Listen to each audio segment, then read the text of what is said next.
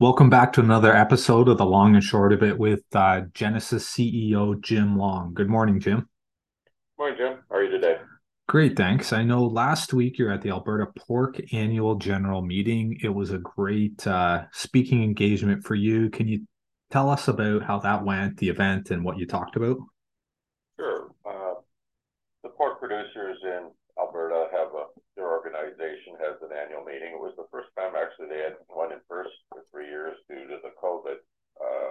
So it was nice. I was told there was close to 350 people there. Big representation of the whole industry.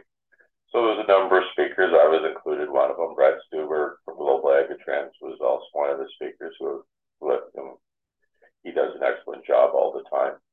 So it was good to get the producers, customers. It was very positive. So, very positive. So I know Alberta has about 70% of exports. Yes. Yeah, well, they have export levels like similar to the rest of Canada. Canada exports about 70% of our production. So there's two major plants in Alberta that exports. One's the Ole Mill plant, the other one's Maple Leaf plant. They're both focused heavily on exporting pork, primarily to Asia. So what about the NSIF conference? Mike was a recognized global expert on swine production, gave a presentation. What was that about? Mike Tokash, who's kind of the renowned through the industry as a very learned nutritionist and production has a high degree of production knowledge. He's with Kansas State University. He spoke at the conference and he presented a report that was put together by Iowa State that showed, I believe it was between 82 cents to a dollar, close to a dollar 20 was the average loss for every 1% increase for every 1% of wean to finish mortality. So it was interesting that somebody or the project that kind of calculated what the cost of wean to finish mortality is. So basically every 1% as $1, let's say it's an average. If you have 3% increase wean to finish mortality, it's $3 a pig across all the pigs you raise. So if you raise 10,000 pigs a year on $3, it costs you 3% increase is $30,000 loss. So it's significant money, and it was interesting they quantified it. I mean, if you look at the databases in the U.S., wean to finish mortality has been continually increasing. Last numbers I saw, the U.S. average on the reporting was about 9.5%. You bell curve that. There's production. There's production out there at 13 to 15% wean to finish mortality. Huge cost to our industry, and it seems to be rising. So something we got to look at. It's an opportunity for our industry to improve those results. Any other observations in the market? I guess it's a bad time of year for markets. It's always generally lower right in this time period, and we're seeing that. I look at the weights of pigs; they're significantly lower than a year ago in the Iowa Minnesota database, which is a significant number of pigs. So that's a reflection of the currentness of the pigs and the fact that packers have been buying them and wanting them. The other thing is October sow slaughter was 20,000 more sows than a year ago, which is a pretty big number. But I guess when you put in the context last year from 1st September to 1st December, USDA reported the sow herd decreased 65,000 sows in this quarter last year, and now we got higher sow slaughter. Certainly tells me there's no way this sow herd's getting bigger. It's probably getting smaller, which means less pig.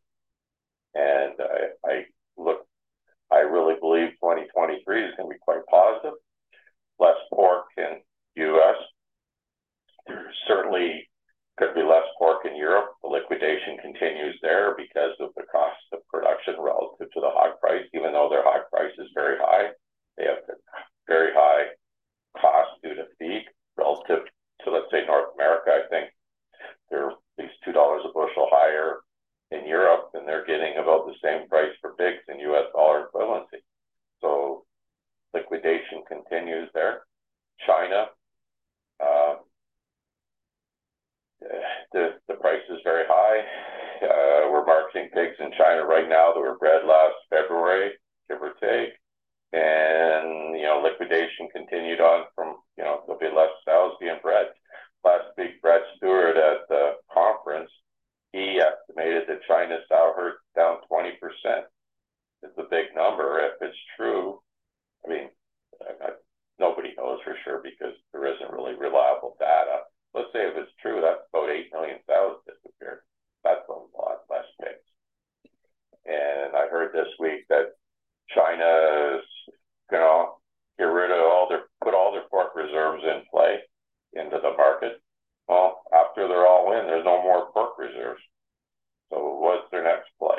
I think they got import, but we'll see. China will do what China wants to do. So I have no idea what they're going to do. So. Well, let's wrap quickly on Jersey Red. I saw a video. You guys have a chef that was cooking a pork chop and a great little cooking segment.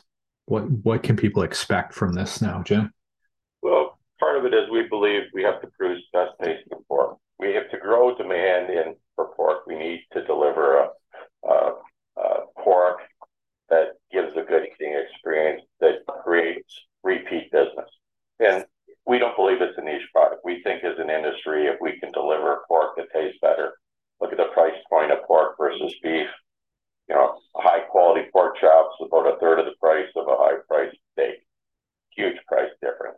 If we can deliver consistent, predictable pork that tastes good all the time, we can drive demand as an industry. And when I say that, all the cuts, we need to improve the quality of all the cuts. But so, we've done, Genesis worked hard, developed the Jersey Red Duroc 4, and part of it is, we have a chef full time with the company, and the first video he did demonstrated how you cook a Jersey Red Duroc. I mean, part of it is it's in our core of our company that better tasting pork matters, and part of it is how we prepare it, how we present it, and so it's part it's a step in our marketing and branding program. But we want the first video, I think, is at about 3,500 views right now. It was accepted pretty well, and as we move forward, we'll figure out other platforms to put it on, and to not only build more awareness for better quality pork in our industry. Well, you're taking the time you're producing the meat, and then now you're cooking it, and you have professional people showing the world what a great pork chop would be like. We believe. Let's hope so. Well, thanks for joining us again today, Jim. You too.